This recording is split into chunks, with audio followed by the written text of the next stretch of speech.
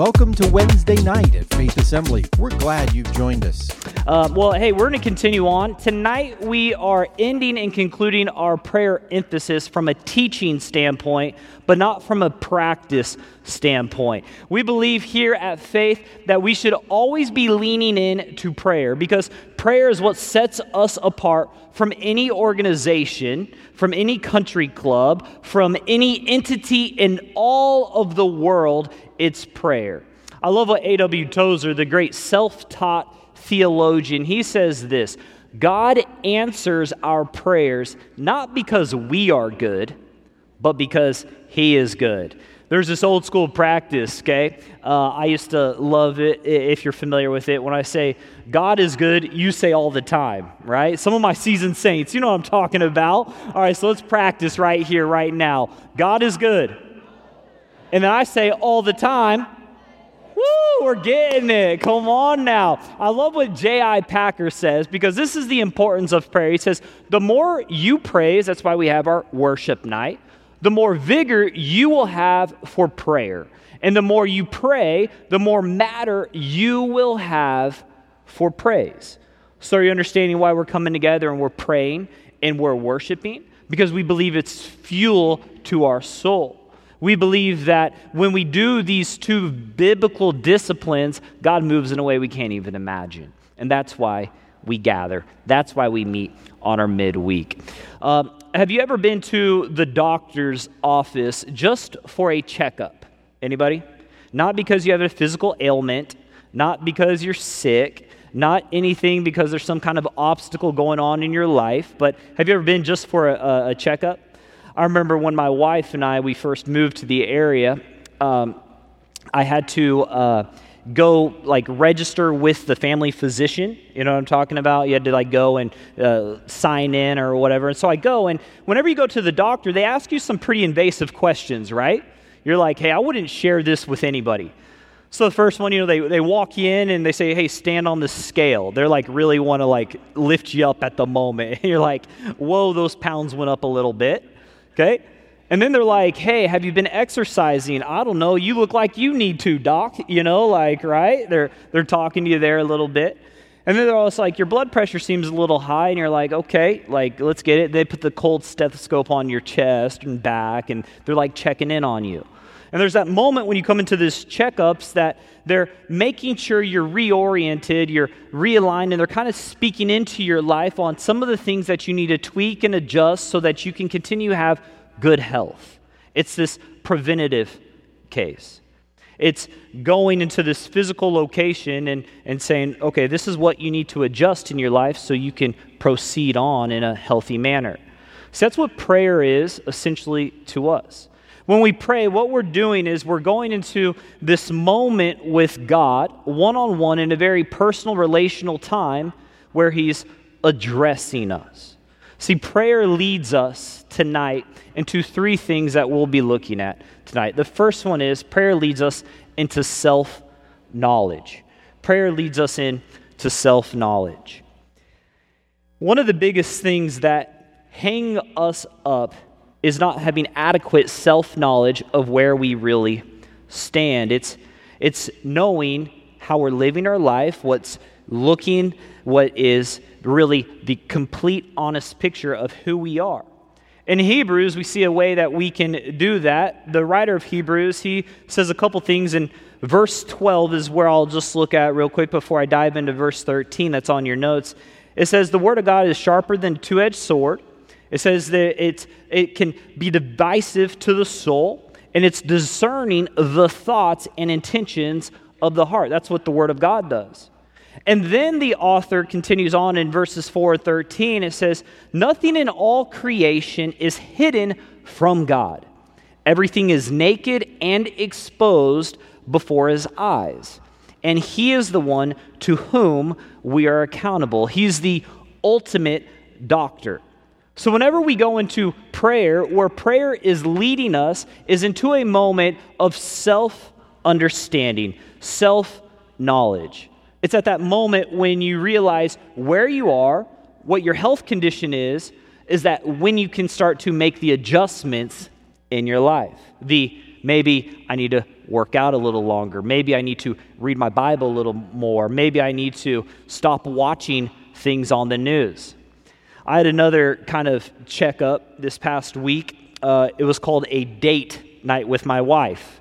We have this moment where we sit at dinner together, and we have no kids with us at the time. A date is me and her, and we start talking about some of these areas of our life. And we always come to a question: what can I pray for you about?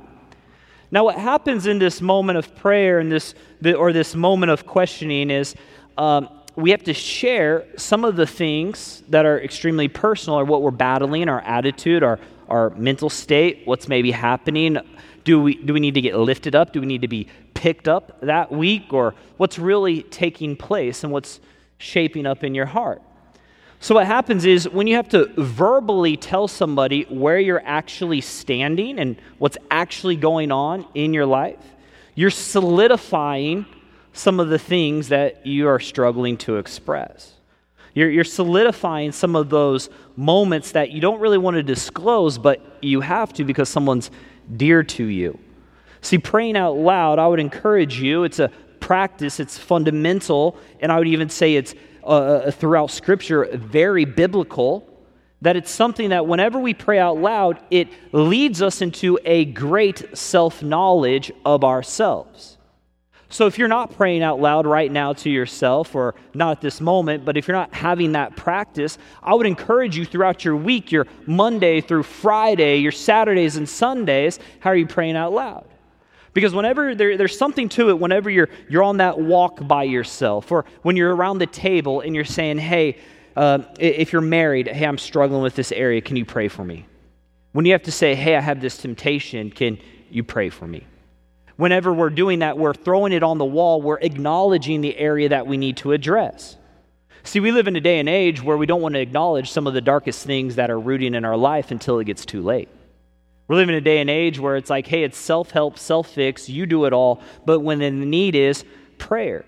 So I would encourage you, one of the greatest ways that you can be led into self-knowledge and self-understanding when you pray is by praying out loud.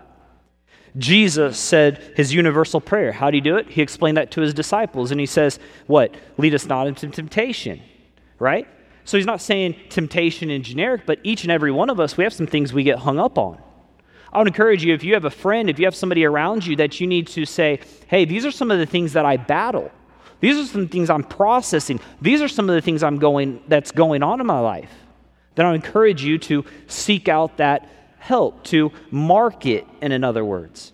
Paul, he always acknowledges churches throughout many of his letters, from Ephesus to the church of Ephesus, to Colossians, to Romans, to all these guys, these individuals that he writes to. He talks about prayer. He talks about how he would pray for them, but also he would pray for that church with his companions. There's something to that. He's praying out loud.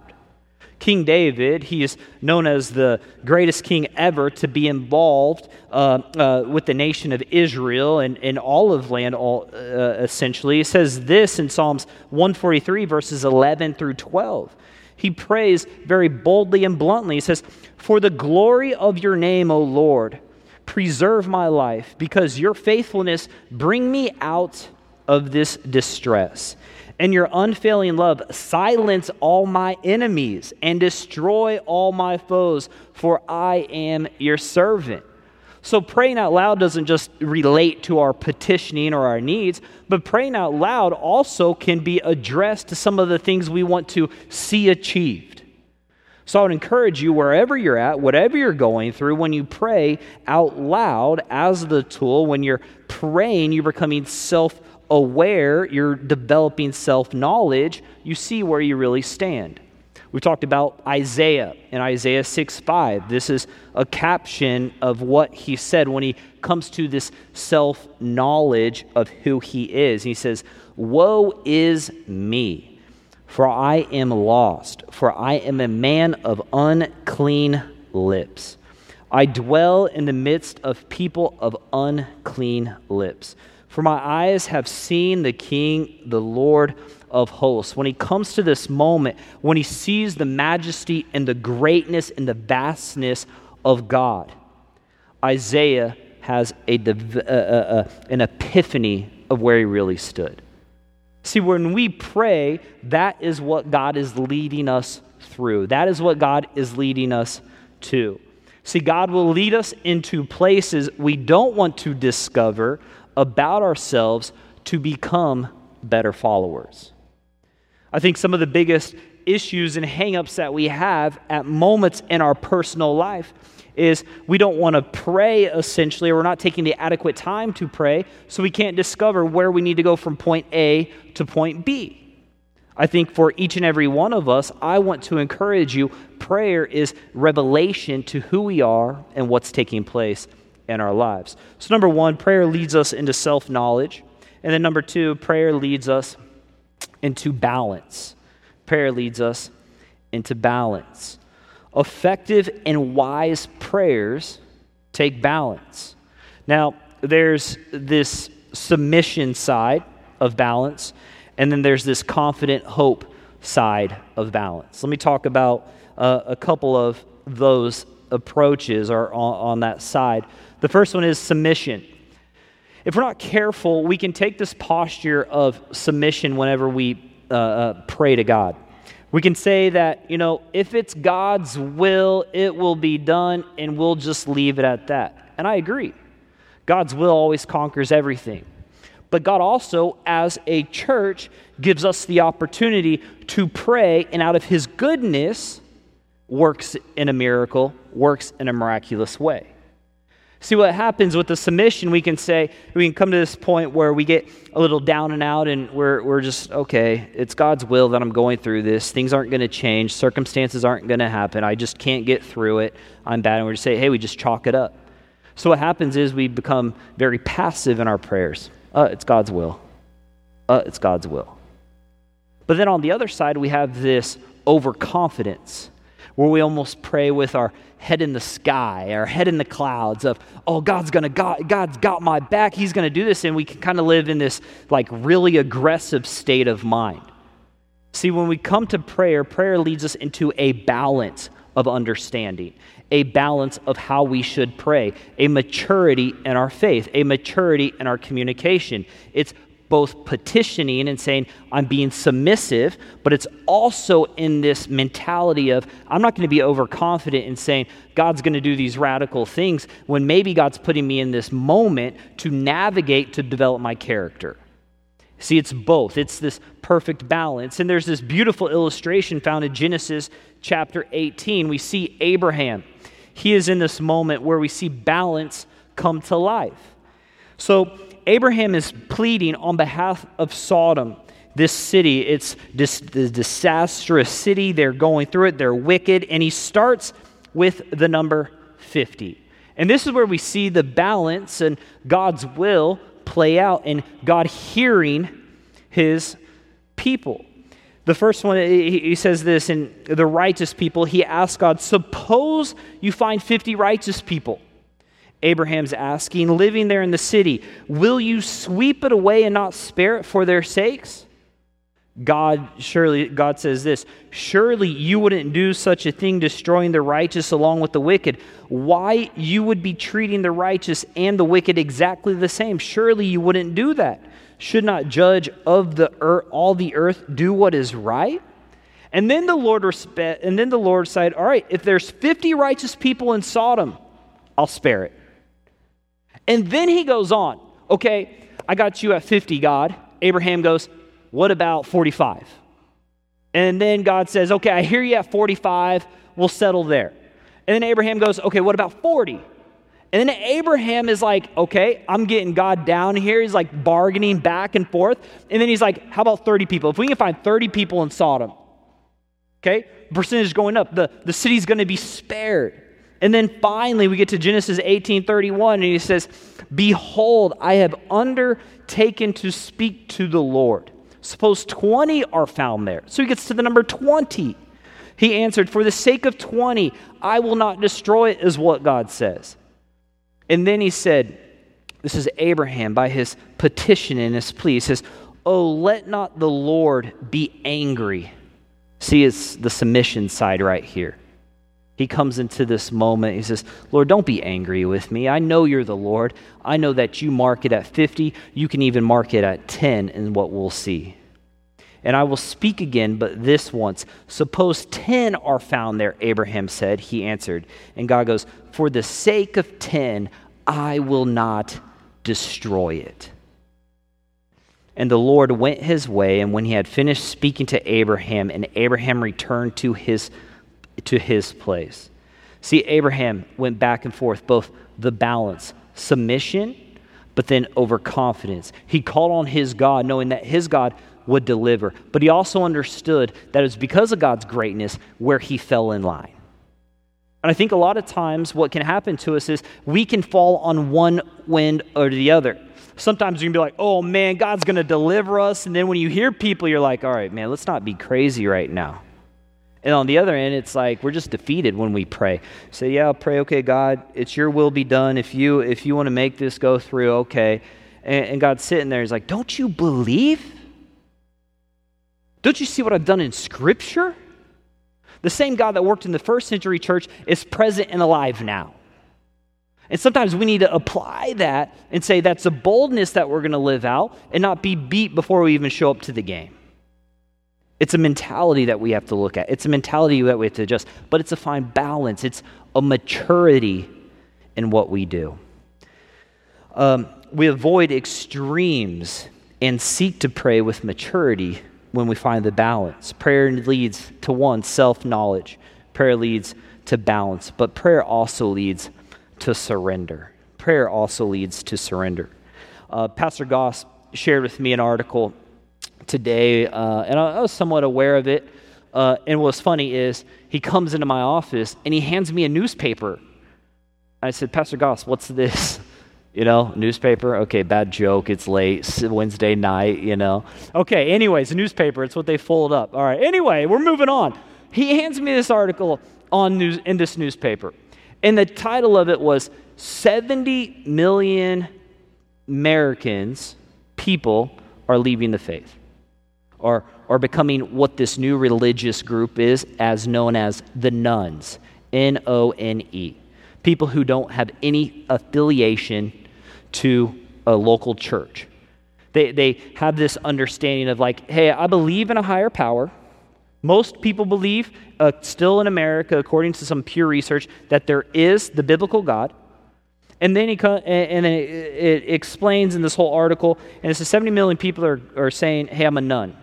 Essentially, when you start reading the article and you start looking through the reasons of why people are nuns, why they have no affiliation, is because of a few big things, but I chalk it up to this one word, surrender.